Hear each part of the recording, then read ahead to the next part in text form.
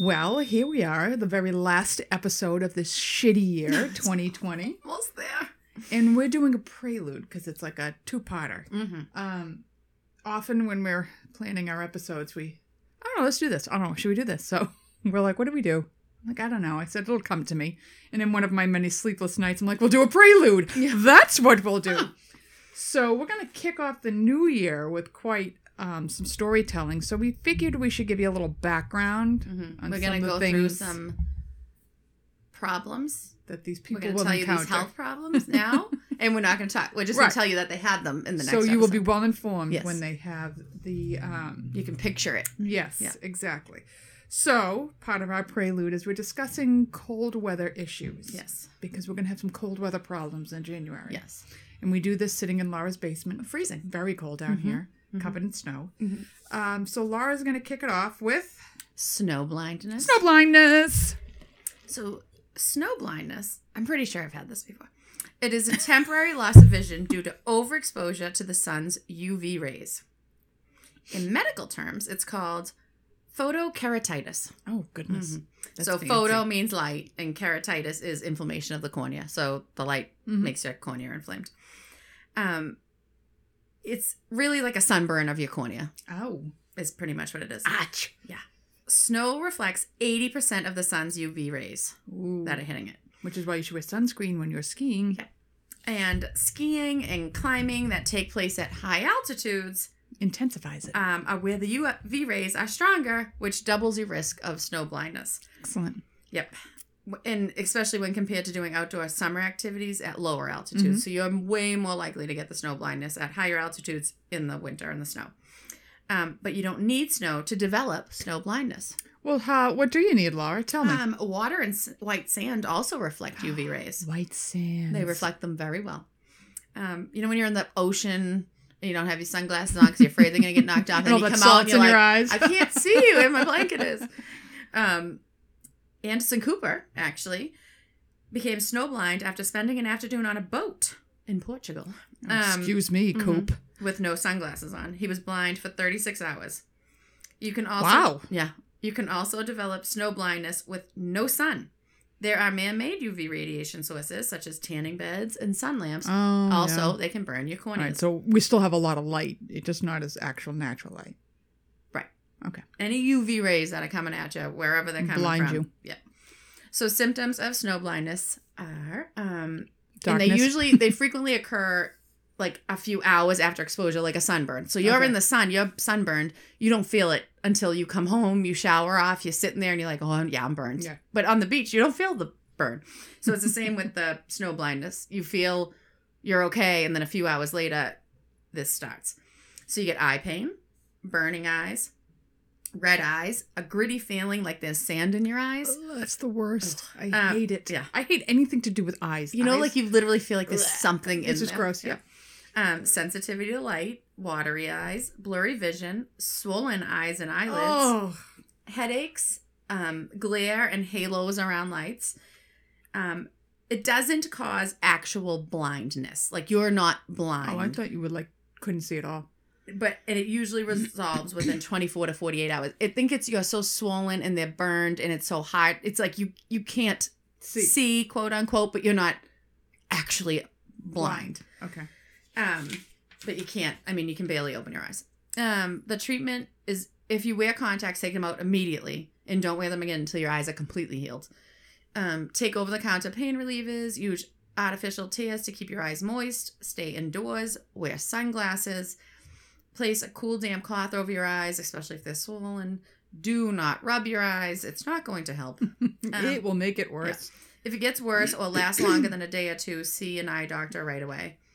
And to prevent this, literally just wear goggles or glasses that block 100% of UV rays. Well, you see those when you're outside. Little weird slit goggles they'll use for snow blindness. You ever see those? The slit? They almost they're big. They cover the whole eye. Yeah. And they almost look like tanning beds. And there's little slits that you can see through to really keep the sun from getting to your eyes. No.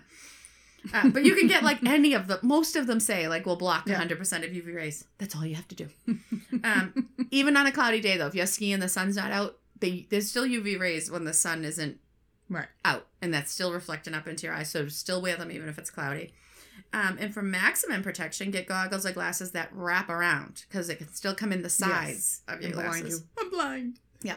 And I got all that information from All About Vision, an article by Gary Heating. Oh, God bless. Mm-hmm. Well, that's only one clue as to our stories of next time. Mm-hmm. Next clue, excuse me, information from Mayo Clinic would be hypothermia. Goes hand in hand with snow blindness. Hypothermia, it's when your body temp drops faster than your body can produce heat. Mm-hmm. You know what body temp is, Laura? 98.6. Thank you very much. Mm-hmm. Hypothermia occurs when it drops below 95. It's cold. Yep. The most common cause of hypothermia is exposure to cold weather conditions or cold water. Mm-hmm. Specific conditions leading to hypothermia are wearing clothes not warm enough for weather conditions. That's a big surprise. Yeah. Staying out in the cold too long. Okay, so like if you're going to a nightclub, you're 21, you don't want to ruin your outfit, you're in this little tiny dress, you're waiting in the club lines, you can get hypothermic. Oh, put on a coat. Did it all Put on your galoshes and a coat, as my mother would say. Your galoshes. Being unable to get out of wet clothes or into a dry location. Mm-hmm. Falling into water, i.e. a boating accident. Mm-hmm. Living in a house that is too cold. Poor heating or too much air conditioning. Oh. Because some of this can happen in the summertime. That's a lot of air conditioning. That's some serious air conditioning. Yeah. Or it could be for a child in the AC that cannot regulate their temp yet. Mm-hmm. Okay. How does your body lose heat? Well, Laura, I'm glad you asked. Mm-hmm. There's radiant heat, which is heat loss from unprotected parts of your body, i.e. you're not wearing a hat, as my 90-year-old aunt refuses to do because she would ruin her hair, the 3 strands she has left. Yeah. Wow. So don't wear a hat, Laura, and cover the head, which loses a ton of heat. Yeah. No gloves or no coat. Mm-hmm. Again, I'm waiting in line at the bar. I'm not wearing this stuff. Well, plus, where are you putting your coat? I'm not doing doing that's true. I mean, you'd walk around with it all night, or if it's in a big pile in the corner, somebody spilled drinks on it, stole your wallet. I'm not doing that. Oh, God, I'm so glad I don't have to do that anymore. Mm-hmm. Okay, direct contact. The body comes in contact with something very cold, like water, cold wet clothes, or the cold ground. You're sleeping outside, you're lost in the woods, you're sleeping on the ground. Okay. Body heat is lost much faster in water than from air. Mm-hmm. Wind. It carries heat away from the body, so pay attention to wind chill when it's out there because it is going to make you much colder. Mm-hmm. So, when it's cold, your hypothalamus kicks in and says, you're cold, heat up. So you start to shiver. That's sign 1. Usually, shivering will raise your metabolism and your muscles, and they start generating heat. Mm-hmm. If you get cold too quick, your body can't keep up, and your core temp starts to drop. Mm-hmm. As this happens, the blood is going to shunt away from your extremities, i.e. my Raynaud fingers, and it's going to shunt to your core to reduce heat loss from the skin. And it's going to protect the key organs. So that's why everything shunts away from the skin, and your hands get white, and your face gets white, because it's trying to keep your heart alive. Wake your head up, too, and say, hey, dumbass, get out of the cold. So your risks for hypothermia are exhaustion. Well, that's me all the time. I might have it right now. Older age. Okay, that's 2. Elders may not be able to communicate that they are cold or move to a warmer location because they have Alzheimer's or something bizarre. Very young, like little babies, will lose heat faster than adults. Mm-hmm. They also, kids outside, and we've all done this, they're blue, they're shivering, they're pale, and they will not come in because they're having too much fun. So they're too stupid to come in from the cold. And they're never going to dress properly. This is my wear. I don't want any of this. How would I need gloves? Too heavy. Yeah, their fingers look like they're going to fall off, but they don't want to wear it. Okay. Mm-hmm. You could also, another risk factor is mental illness. A lot of the homeless outside, they won't go into shelters. Their mental illness is affecting their decisions to get warm. They will, you have dementia patients that leave the house, and they will go with no jackets, no coats, no shoes, and they're walking around in the cold. Sleeping outside because you're homeless. Mm-hmm. Alcohol and drug abuse. Mm-hmm. Alcohol makes you feel like you're warm because it dilates your blood vessels, causing quicker heat loss. Yes. It also impairs your ability to shiver. So do not get shit-faced while you're waiting in the club line. Yes, because you'll shiver, but much later. Mm-hmm. It's almost too late when you're shivering because you're just like, whatevs, hey, whatevs, I feel a little cold. Actually, I'm not cold. I'm going to take my jacket off. Okay. Some medications, like not medications. Yeah. Oh, some medications. And also medical conditions like hypothyroidism. Yes. And you know what? I'm stone cold sober today because I felt like these stories warranted sobriety. Well, yeah. It's I mean, what they went through, I think, should be done we should do with that. not it's sober. That's all. All right. So anorexia, diabetes, trauma, or spinal cord injuries affect your ability to feel cold. Symptoms of hypothermia. First one was shivering. Slurred speech or mumbling. Slow, shallow breathing. Weak pulse. Clumsiness or lack of coordination. Drowsiness or very low energy. That's me all the time. Loss of consciousness. Infants will have bright red cold skin, and they should not sleep in a cold room because they can't get warm. Late stage is paradoxal undressing. Yes. This happens at a very late stage when the person is very confused and combative. They will begin to remove their clothes. 20 to 50% of deaths related to hypothermia are because of paradoxal undressing. So it comes in stages. When your body temperature gets from between 95 to 90, you have high blood pressure, you're shivering, rapid breathing and heart rate, your blood vessels have all constricted, apathy, which means you don't give a shit about anything, and fatigue. You have impaired judgment and lack of coordination. Moderate, 90 to 82. You're pretty fucking cold if you're 82. Jesus. You will now have an irregular heartbeat. I can't imagine why. Your heart rate's very slow because you're going into hibernation. And breathing. Lower level of consciousness. How you're conscious if your body core is 82. I don't know. Dilated pupils, low blood pressure, and a decreased in reflexes. Severe, less than 82. I would think you are completely unconscious. Oh, yeah. Labored breathing, non-reactive pupils, heart failure, pulmonary failure, and again, the advertisement right over. So you're fucked. All right.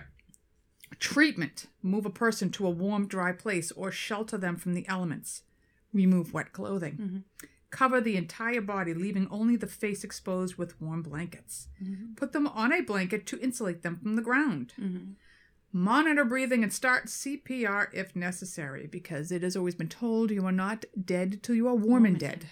So if they pull somebody out of ice cold water, if they pull somebody out of an ice cold snowbank or whatevs, they're going to warm you up before they're going to declare you dead.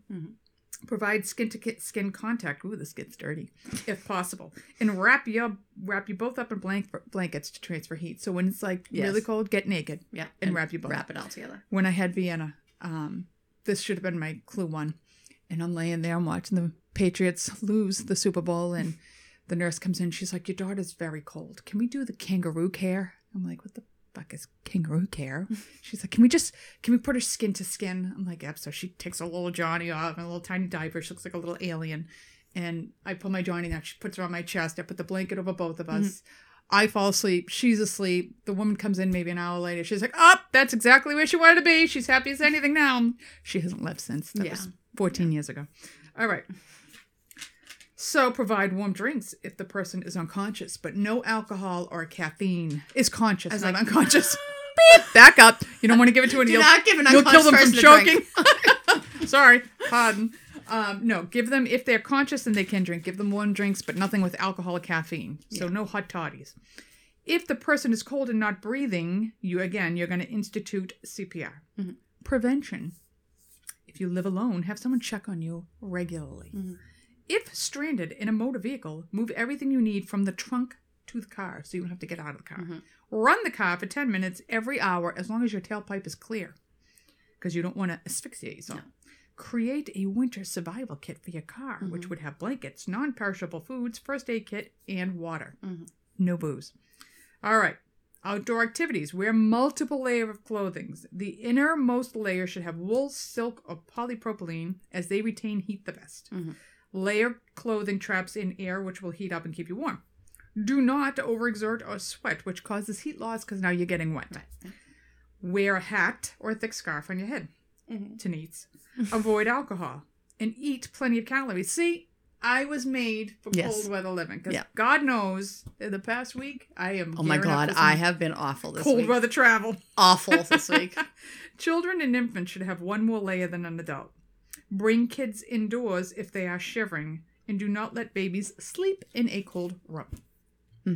And that, my friends, is hypothermia, which is clue number 2. Yes. To stories of next week. So I just wanted to, my aunt's brother-in-law passed away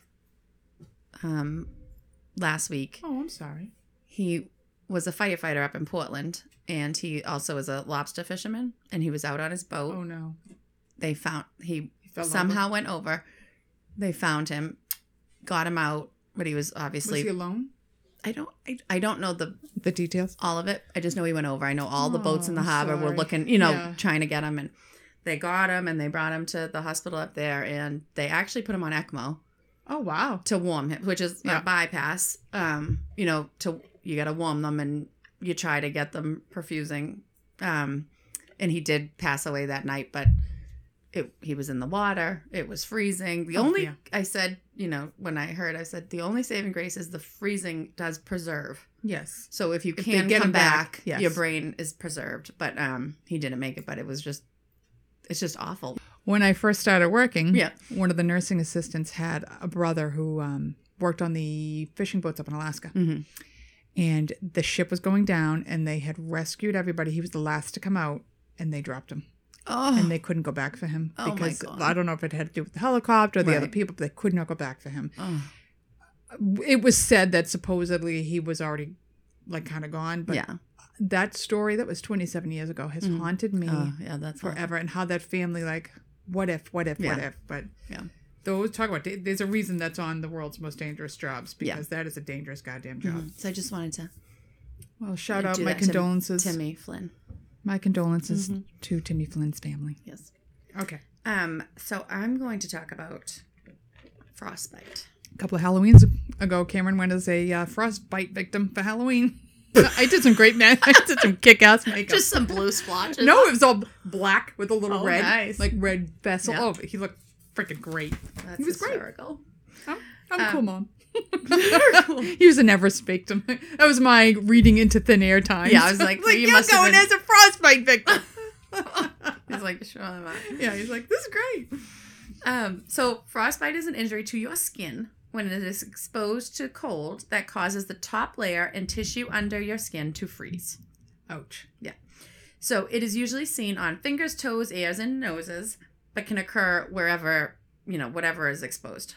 So your skin is your largest organ. We all know this, yes? Some guys would beg to differ, I'm sure. Well, of course they would. There are blood vessels all throughout it to help keep it healthy and alive. You need blood to keep your tissues alive.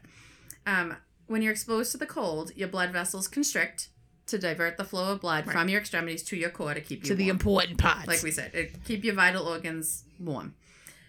So fingers, toes, ears, nose, all the blood is shunted away from it. So you get tissue damage from that because you're not getting blood to those extremities. You're at increased risk of frostbite if you are exposed to cold temps for prolonged periods of time, if cold temps are accompanied by winds, which they usually are. and if you are at higher altitude. There are 3 stages of frostbite. One is frost nip. Just a little nip. Like frost nipping at your nose. We're not getting a full bite, just a little nip. Just a little nip. It's very mild. There's usually no damage. Skin turns red. It's cold to the touch. If you stay in the cold, you might feel numb or pins and needles. It can be treated by getting out of the cold. Shocker. Shocker. That's so smart. Rewarming by soaking the area with warm water for 15 to 30 minutes. Do not use hot water because you'll get scalded. Yeah. And don't use heating pads because you can get a burn. As the skin warms, you can start to feel pain and tingling because the sensation is coming back to your skin. Take over-the-counter like ibuprofen or Tylenol, whatever, for pain if you're uncomfortable. Second stage is superficial frostbite. Uh-oh. Yep. The skin turns from red to pale or blue. Sounds like that's what Jack had. Yeah. When you said. When he had a little cheek. It was like real gray. It's superficial frostbite. Just superficial. It's fine. Half-assed frostbite. Yeah, I mean, it was a little more than nip, a little less than bad. So, ice crystals can form in your skin. Yeesh. It can make the area hard, and it can feel like it's frozen. Like when you touch it, it can feel like it's frozen. Skin might feel warm, and it might swell. So the frost nip, you're going to feel cold. Once you get to the first stage of frostbite, it's going to start feeling warm and swelling a little bit. That's weird, yeah. Your tissue is still alive, but you have to seek medical treatment as soon as possible to prevent further damage. Doctors will rewarm immediately, and they'll treat you for pain after the rewarming, because again, you're going to start getting all the feeling back in that area, and it's going to be sore because you have ice crystals in your skin. They'll most likely they don't usually belong there.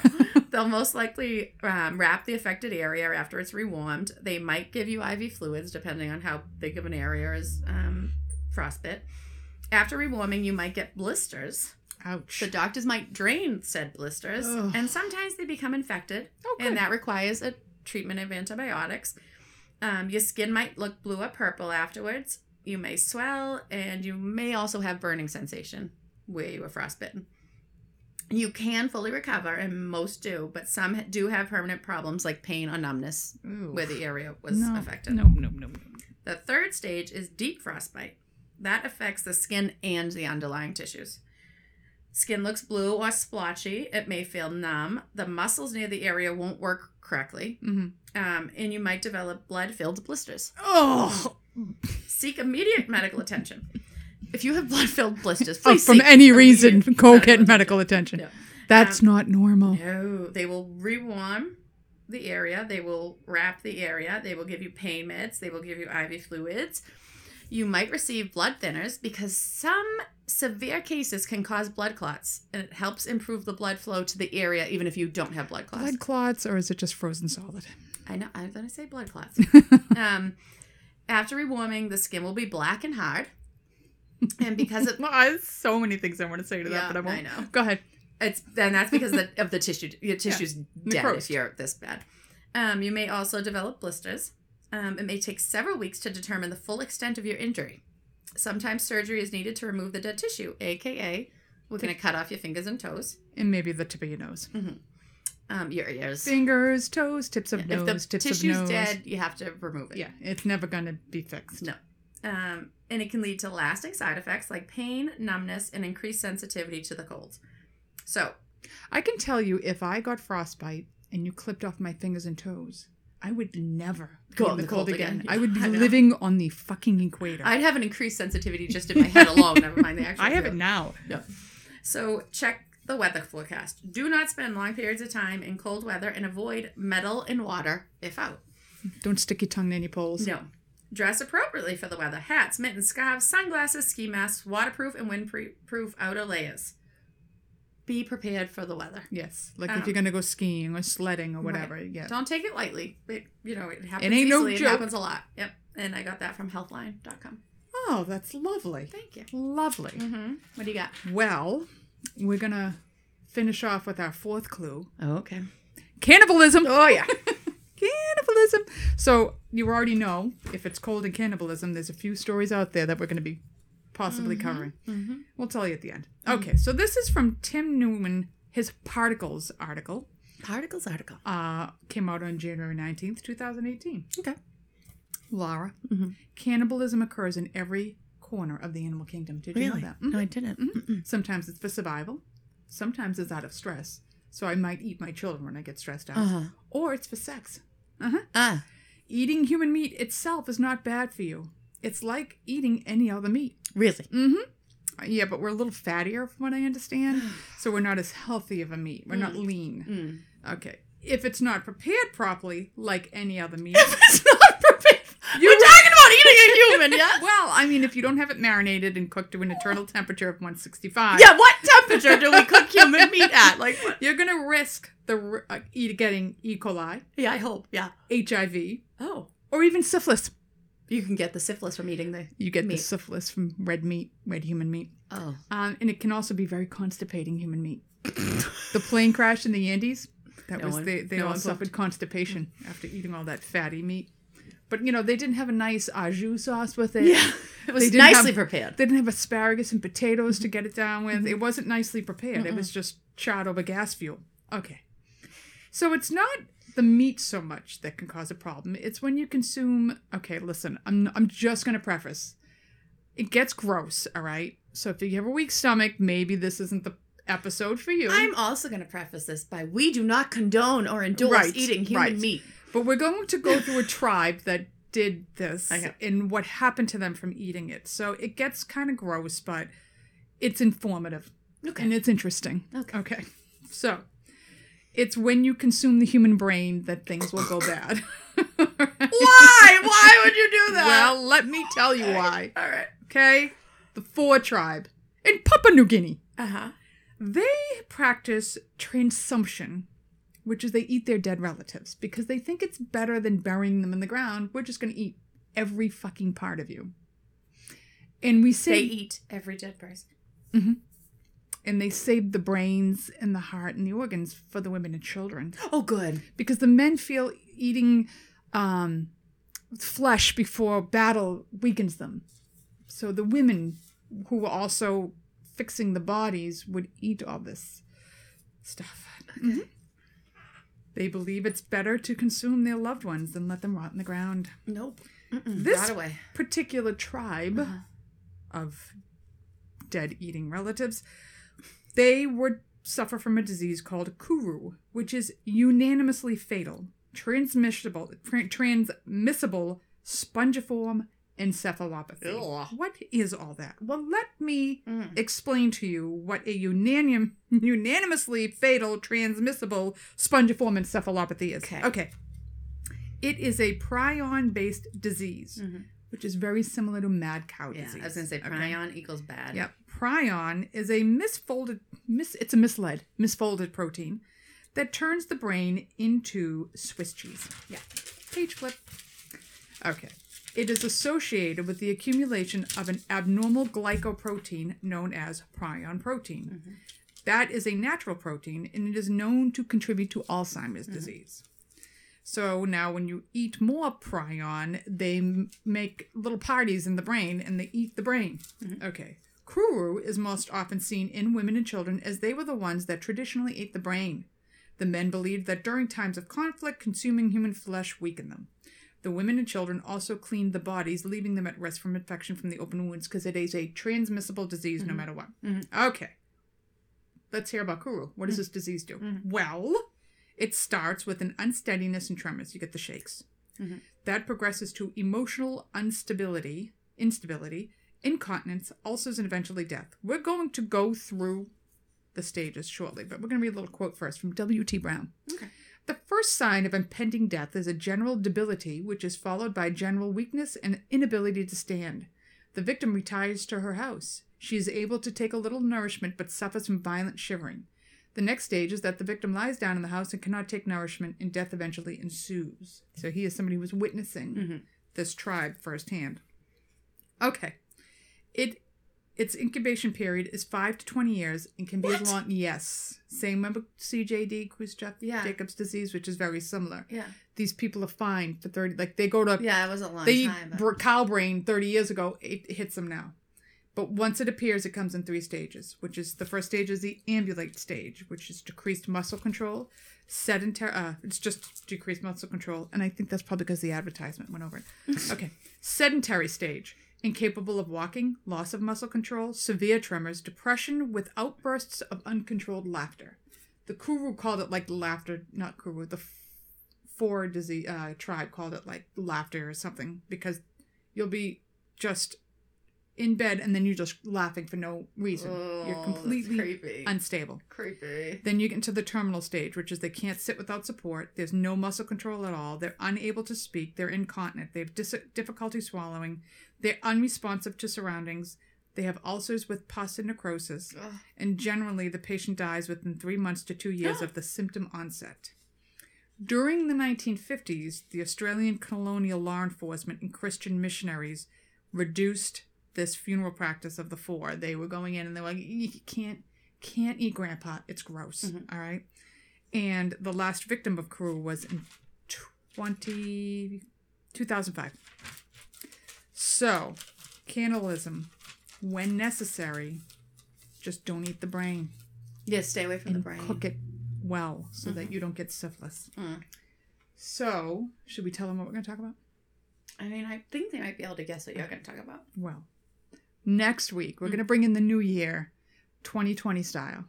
And we're going to talk the Children's Blizzard of 18-something. It was very interesting. Yes. Yep. And we're going to talk about the Donner Party, the ill-fated Donner Party, which I will never do justice to because it's quite the story way longer than I remembered.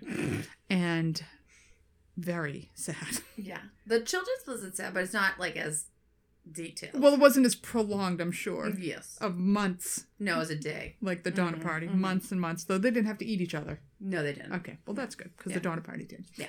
All right. So that is going to end this COVID crazy year. Yes. And hopefully everybody is safe and sound. And you can settle in for a long winter's nap listening to Scissors and Scrubs. Yes. Put some blankets on. Put on a hat. Put on a hat. Yeah. Dress Make for the sure weather. the exhaust for your heat is clear from all the snow. If you're going to go shovel, don't be doing it with a fifth of whiskey. Nope. Because you're going to freeze to death. Yep. And have a wonderful New Year's. Happy New Year. And the Donner Party and the Children's Blizzard will meet you on the other side. Yes. Bye! Like, subscribe, rate, and review the Scissors and Scrubs podcast on whatever podcast app you listen to us on. Follow us on Twitter, Facebook, and Instagram at Scissors and Scrubs. And email us any of your stories or thoughts to scissorsandscrubs@gmail.com.